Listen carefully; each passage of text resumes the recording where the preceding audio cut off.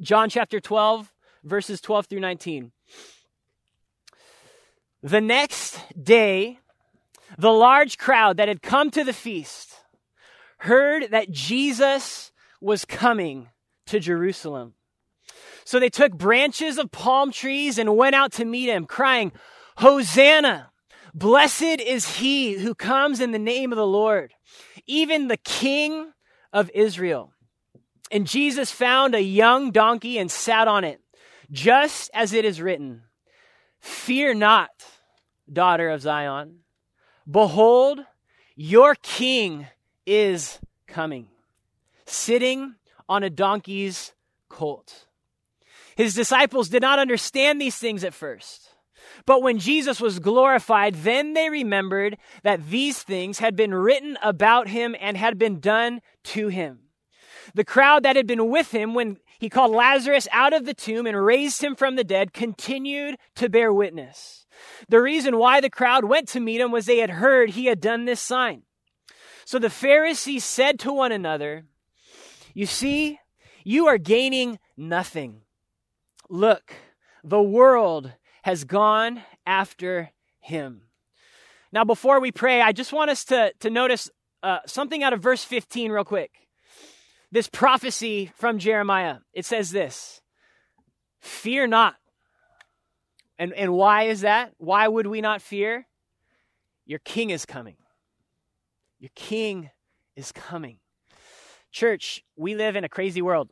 It's a crazy world right now. We live in a crazy nation right now. It has lost its mind.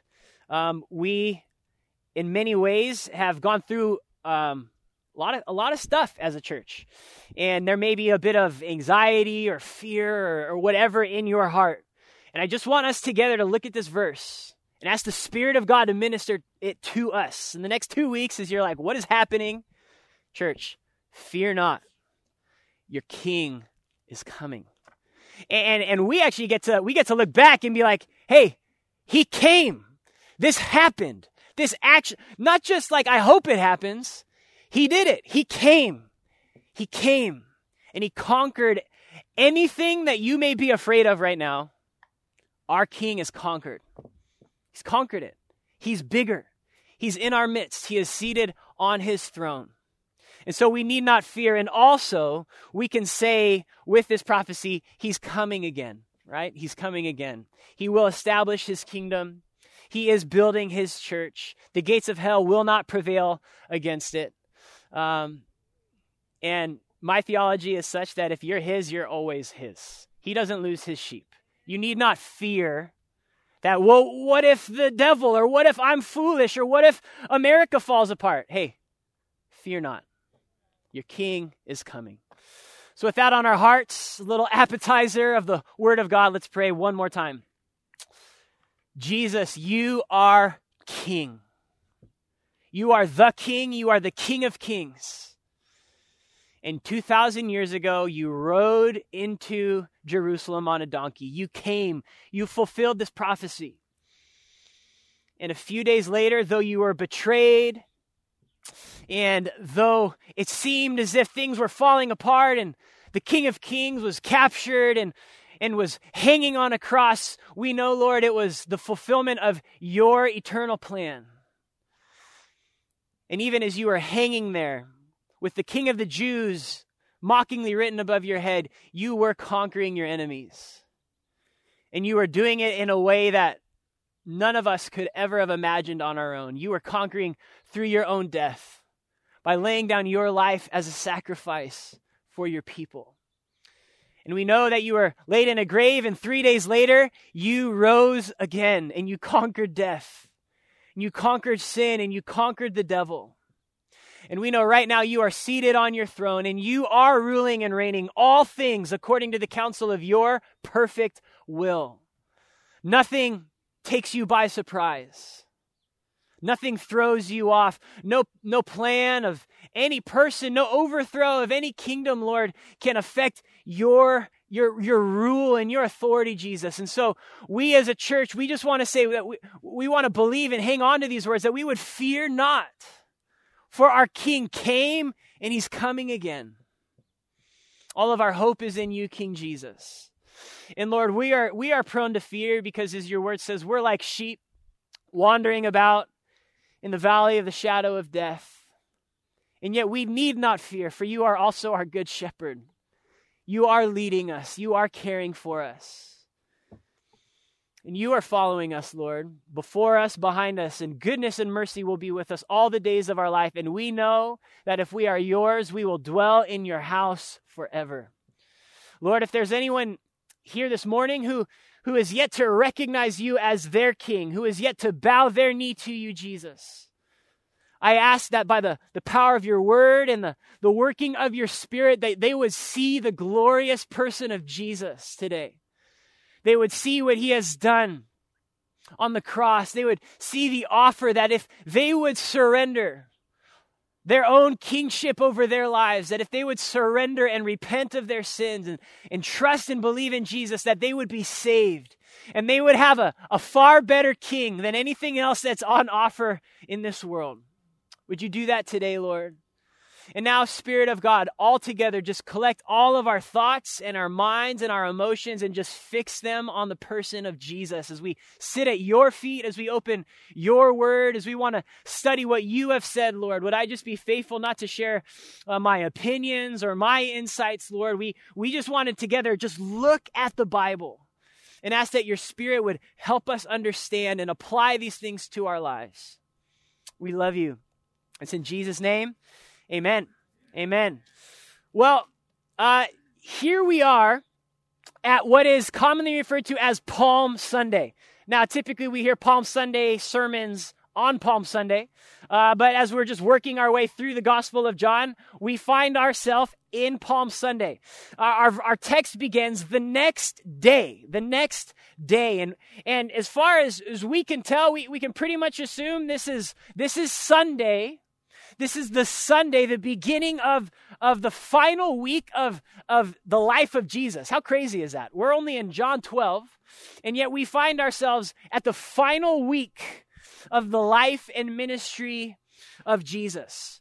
It says, the next day, the large crowd that came to the feast, because this is the time of the Passover.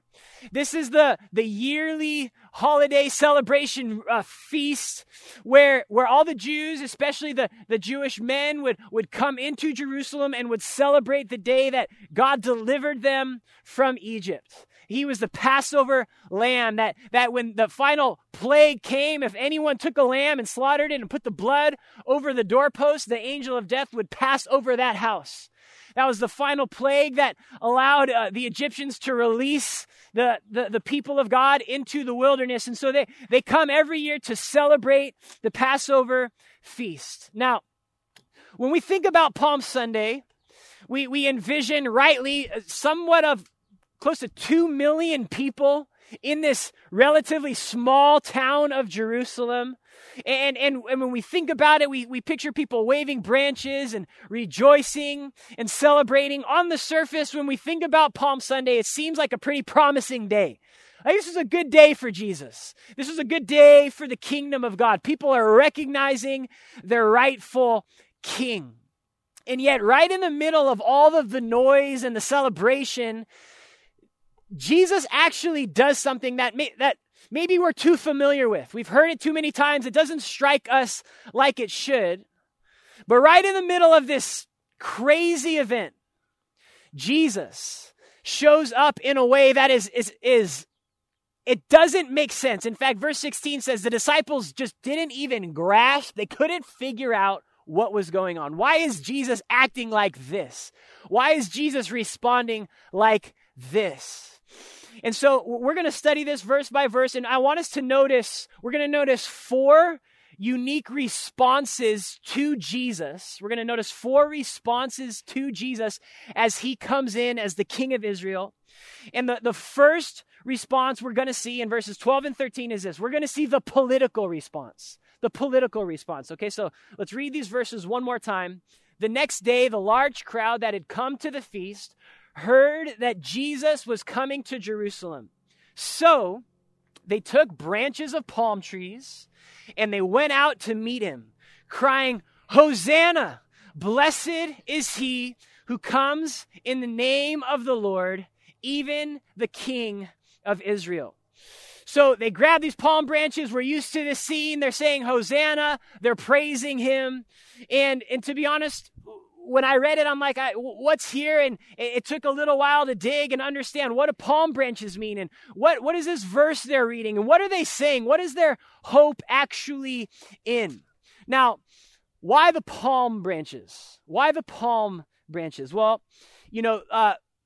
palms were actually they weren't part of a Passover celebration. They were part of the Feast of Booths, which would happen like 6 months later. The Feast of Booths is also where they would remember, hey, God delivered us from Egypt, and now we live in the wilderness. And so they would make these little booths of palm branches and like kind of live, if you will, out. They would go out and sleep in tents or these little temporary shelters where they would remember every year as they slept outside that God delivered them from Egypt and they lived in the wilderness. But the palm branches were so that they could know that we're going into a fruitful land. These were date palms in Israel, which, would have like dates growing off of them. And the palm branch was this symbol of God has brought us out of Egypt into a fruitful place. So that the palm branches in the Bible was associated with the Feast of Booths. So why palm branches now at Passover? Why palm branches now when Jesus is coming in? Well, a little bit of history is helpful. About 150 BC, the Jews were living in Jerusalem. This is between the Old Testament and the New Testament. And there was this group of people called the Seleucids, and they came and they actually overran the Jews. And they took over Jerusalem and they kicked the Jews out of the temple. So that would have been a traumatizing situation. And then this Jewish revolt or rebellion came about. There's a man named Mattathias Maccabees, and he led this revolution to kick out the Seleucids, to recapture the temple, to recapture Jerusalem. He was this revolutionary leader. This is actually referred to in the book of Maccabees, which is a book that's not in the canon of Scripture, but there's some history there. And so he led this rebellion, and as he was leading the rebellion, he lost his life. And the leadership was passed to his two sons, his two sons. And one of them, his name was Judas Maccabees. He went and he retook the temple. And then the other son, Simon, he led a whole group of Jewish soldiers, and they ran the Seleucids out of Jerusalem. And as they ran them out of Jerusalem, when Simon came back into town, as he was leading kind of this victory march back into their home, their town, their city, the Jews took palm branches, and this is what they said. Hey, the same way we were delivered from Egypt, and so we have these palm branches, we're going to grab them and we're going to make it this symbol of now we've been delivered again in our own homeland. And so they took the palm branches and they waved the palm branches and they welcomed Simon back into Jerusalem.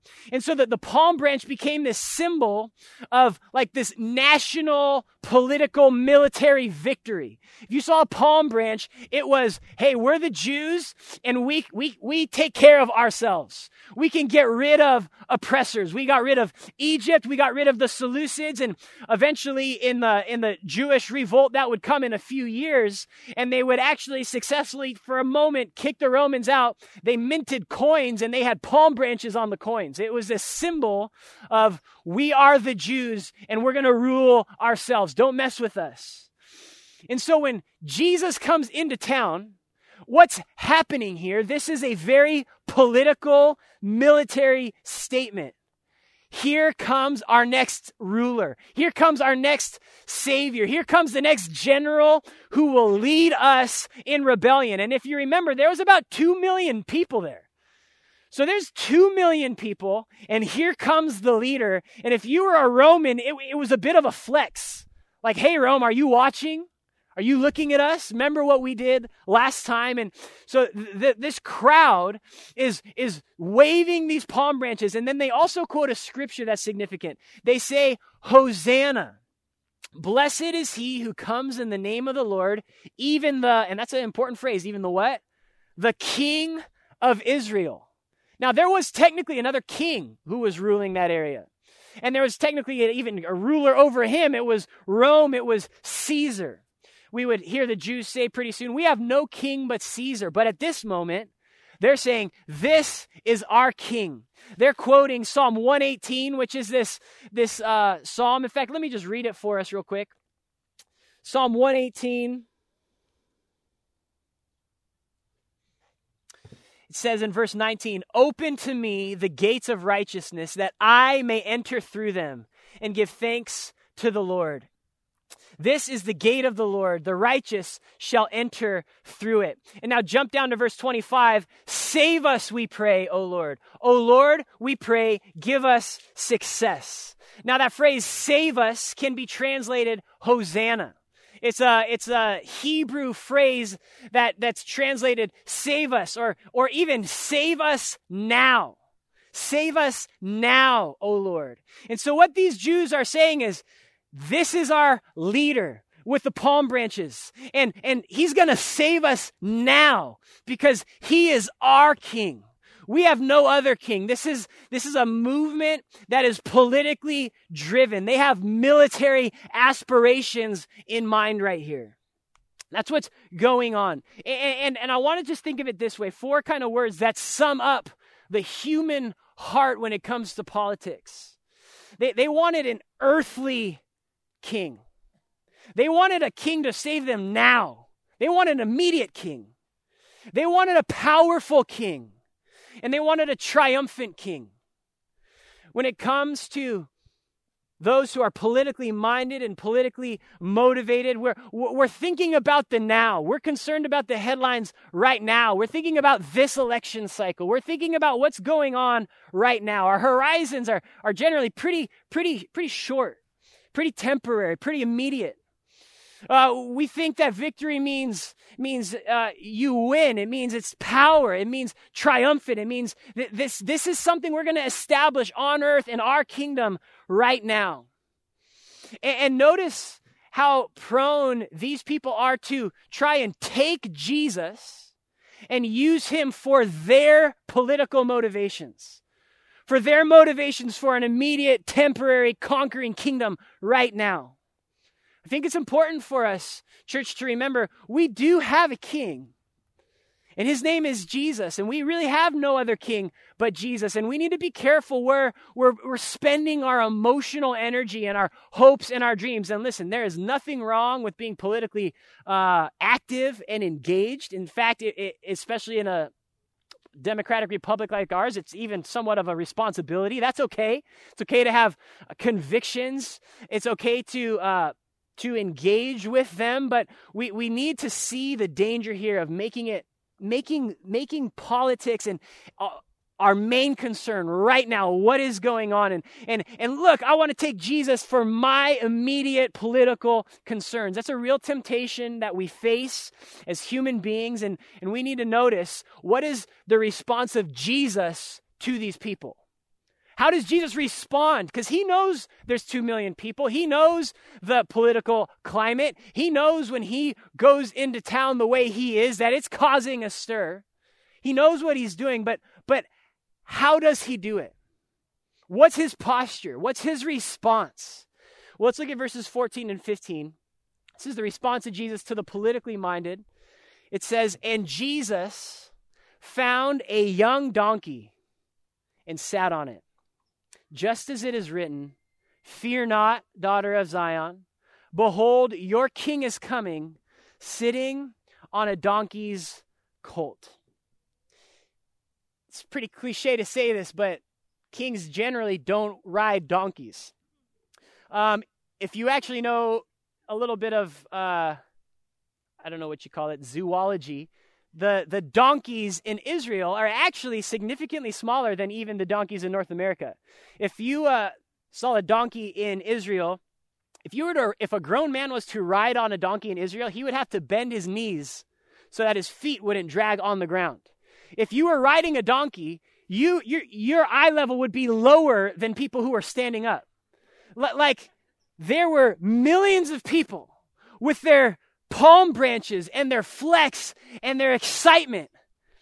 And then Jesus, it's almost funny, rode in on a little donkey, a young little donkey, like literally could have been about the size of a dog. And he's riding in on this little donkey, and everyone's losing their minds. And here comes, what is he doing? What is he thinking? And again, verse 16, we're going to look at this a little bit, but the disciples didn't even understand it. No one could grasp, what is he doing?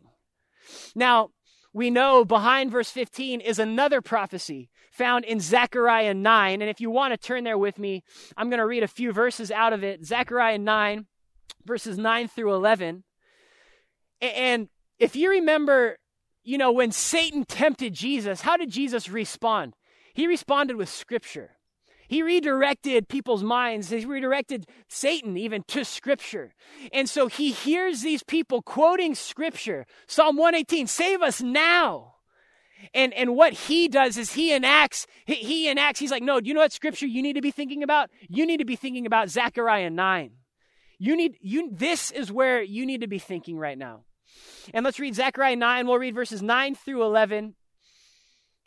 It's a little bit obscure. You may not understand a lot of it, but I want us to see where it came from and notice a few things from it. It says, greatly rejoice greatly, O daughter of Zion. Shout aloud, O daughter of Jerusalem. Behold, your king is coming to you. Righteous and having salvation is he. Humble and mounted on a donkey, on a colt, the foal of a donkey. I will cut off the chariot from Ephraim, and the war horse from Jerusalem, and the battle bow shall be cut off.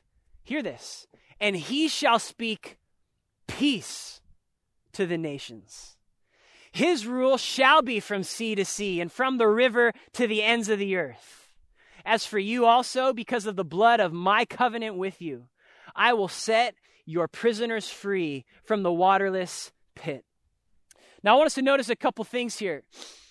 They're expecting military and what would naturally be a horse and a military leader, and yet here we see him riding on a donkey, and rather than rallying the troops, it says he cuts off the war chariot.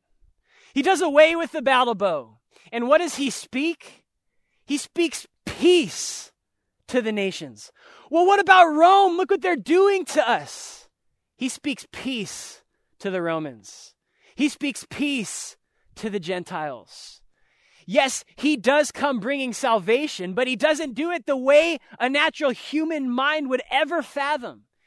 He brings it through humility, and he brings it through ending wars with people, and he brings peace. And then look at verse 11. It's so profound. It talks about the blood of the covenant. Jesus would bring salvation. He would bring peace by shedding his own blood for the nations. By not conquering through strength and triumph, but by laying down his own life and spilling his blood and purchasing with his blood this salvation of the new covenant. This group wanted one thing from Jesus, and yet he gave them something else.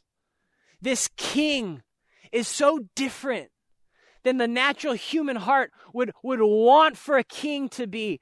One of my favorite theologians, A.W. Pink, he points out the humility of Jesus. I want us to listen to a few sentences here.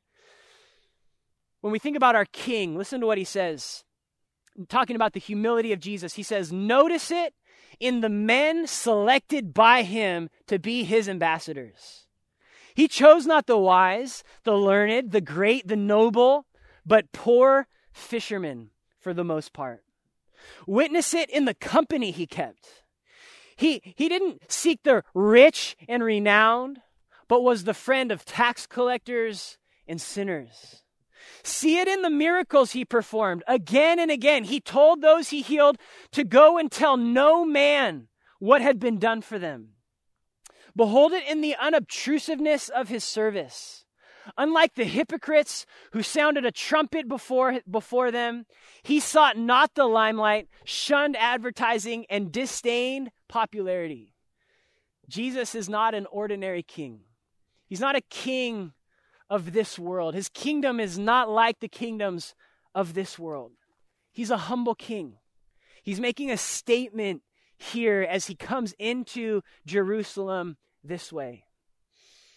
Now, the next response I want us to see is the confused disciples. Let's read verse 16. His disciples did not understand these things at first. But when Jesus was glorified, then they remembered that these things had been written about him and had been done to him. Now, I want us just to point a few things out. First of all, this was no accident. The death of Jesus was no chaotic, what is happening, some great injustice God couldn't fix. These were written about him hundreds, if not thousands of years before they happened. This was the plan of God. They were written about him. Also, just notice and remember that the Old Testament and its prophecies were written about Jesus. We shouldn't separate the old and the new and think the new is all about Jesus. The old is about Jesus. They were written about him. I also want us just to take courage and be encouraged that if you've ever been confused about the Bible, you're in pretty good company. These were men who would go on to write the Bible. And even they didn't understand what was happening. They couldn't grasp it. And there's something here in the phrase, but when Jesus was glorified, that's really profound for why they didn't understand. Remember, Jesus was glorified. It speaks to both his death and his resurrection. And after he was glorified, what happened to the disciples? Jesus sent the Holy Spirit. After he said, I need to be glorified so then I can give you the gift of the Father. I need to leave so that the Spirit of God would come. And so when Jesus died and rose again and the Spirit of God fell on these confused disciples, all of a sudden it made sense. The Spirit of God helped them understand what Scripture meant. And I want us to notice something here for us, for our own application. Listen, these guys had the Bible. They had it. They even knew it. But they didn't have the help and illumination and assistance of the Spirit of God. And we'll be like these disciples if we have the Bible and we study the Bible, and yet we have not the help of the Holy Spirit, the illumination of the Spirit. We need both of these things. We need them to go together. We won't even grasp what is so clear if we don't have the help of the Spirit of God.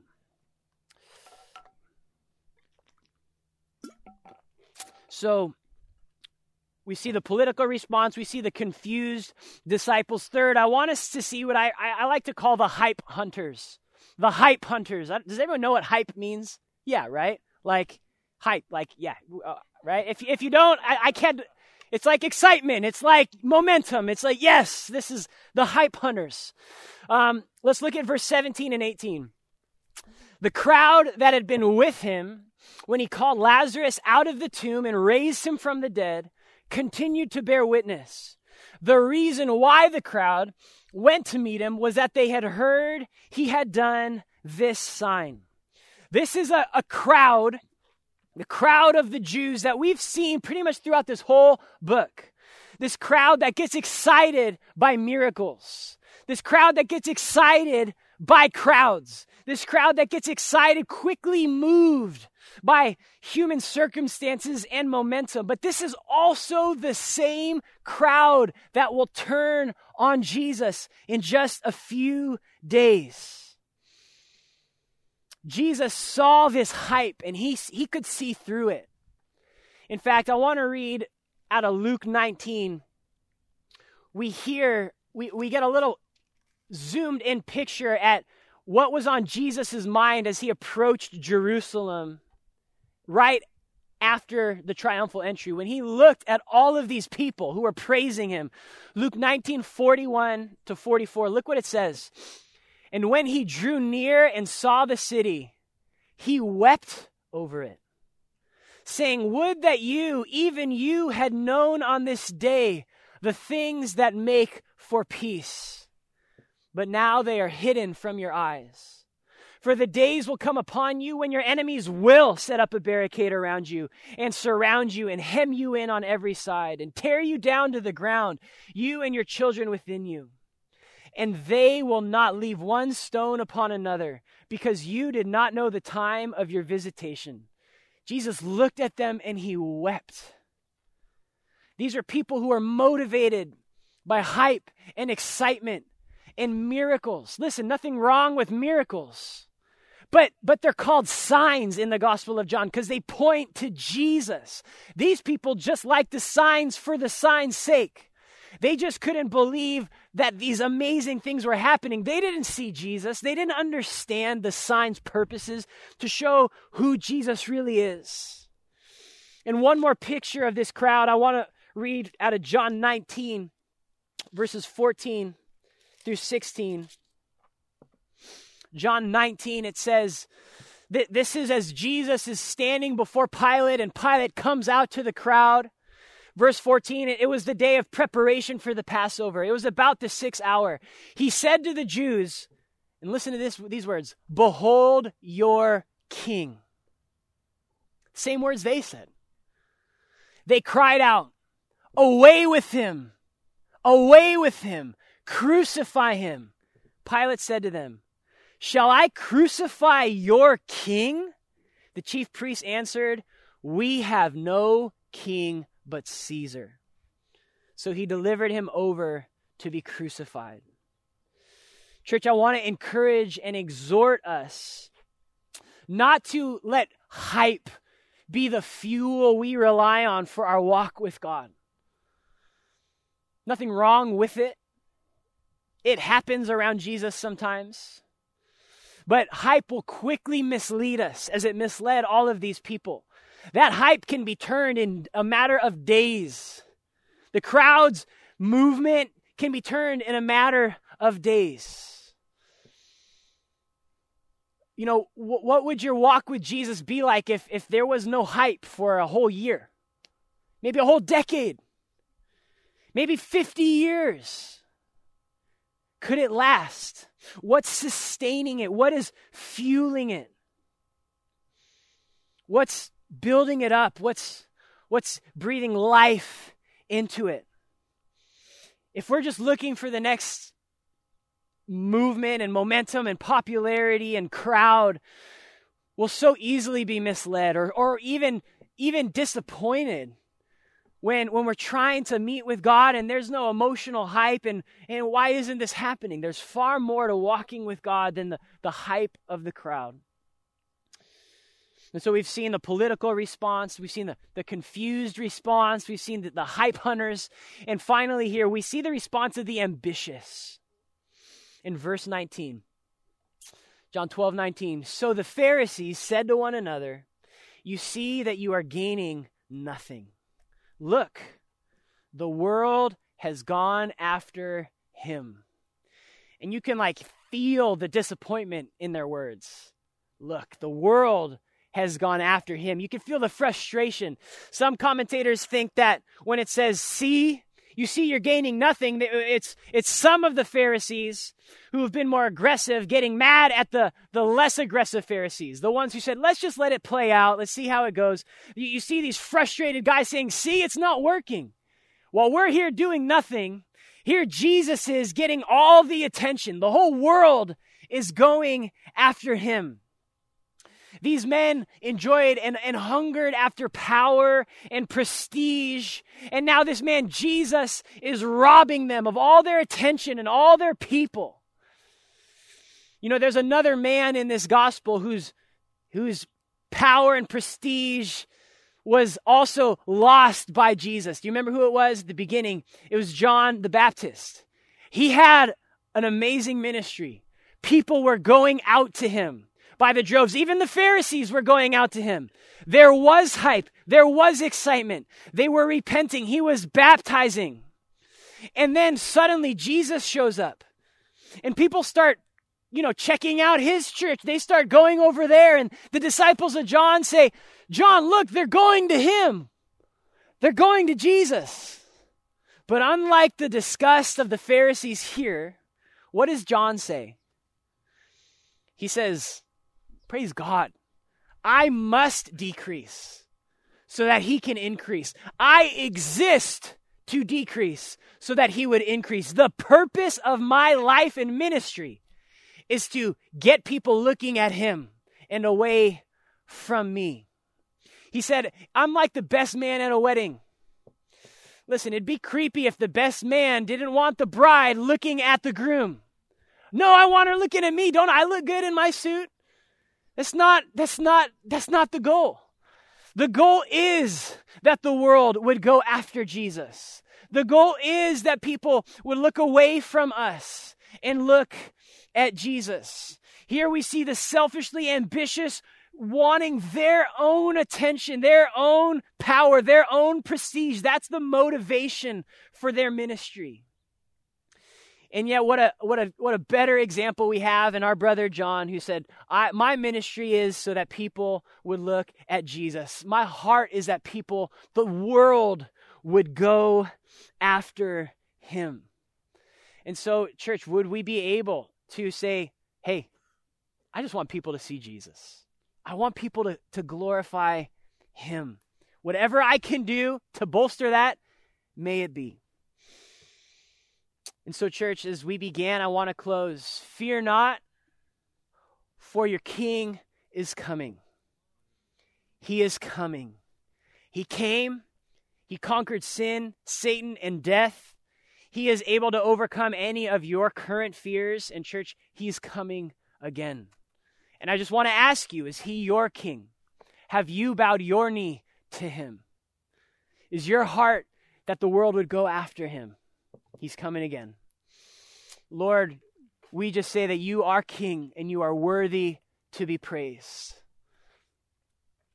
Who is like you, Jesus? Who is like you? You are our King. You are the King of Kings. You are ruling and reigning. And yet, Jesus, you blow our minds how you do it. That you came on a donkey. That you came as a baby. That you came to offer your own life, your own righteousness to your enemies. And you would take on their sin and the wrath that they deserve. That you would take that, you would drink that cup. You would pour out your life on the cross. Lord, if any of us have set up any kind of political idols, would they fall today at the feet of Jesus, who is our King? Lord, if we're confused, if we struggle to understand you and your ways and your word, would your Spirit help us today? Lord, if we are too prone to find and look for a crowd and hype, Jesus, would you deepen our faith and our walk with you, that it would not be dependent on anything other than you, Jesus, and who you are. Teach us, Lord, to grow in discipline. Give us a hunger for your word, that we could jump on a reading plan and train our bodies and souls for godliness. We'd ask your Spirit to help motivate and fuel us by things that are not passing away, but by the means of grace, these gracious things you've given us. Your word and your Spirit and the church and fellowship and confession of sin, taking communion together. And Lord, would you just remove any ambition for our own name, for our own position, our own privilege. Give us the heart of John the Baptist, who says, I just want people to see Jesus.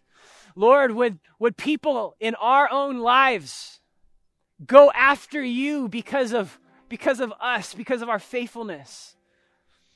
Lord, I pray that we could say people are going after Jesus. The world is going after him. The nations, those who don't yet know him or believe in him, are going after Jesus. Would you do that, Lord? Thank you that you came and you are coming again.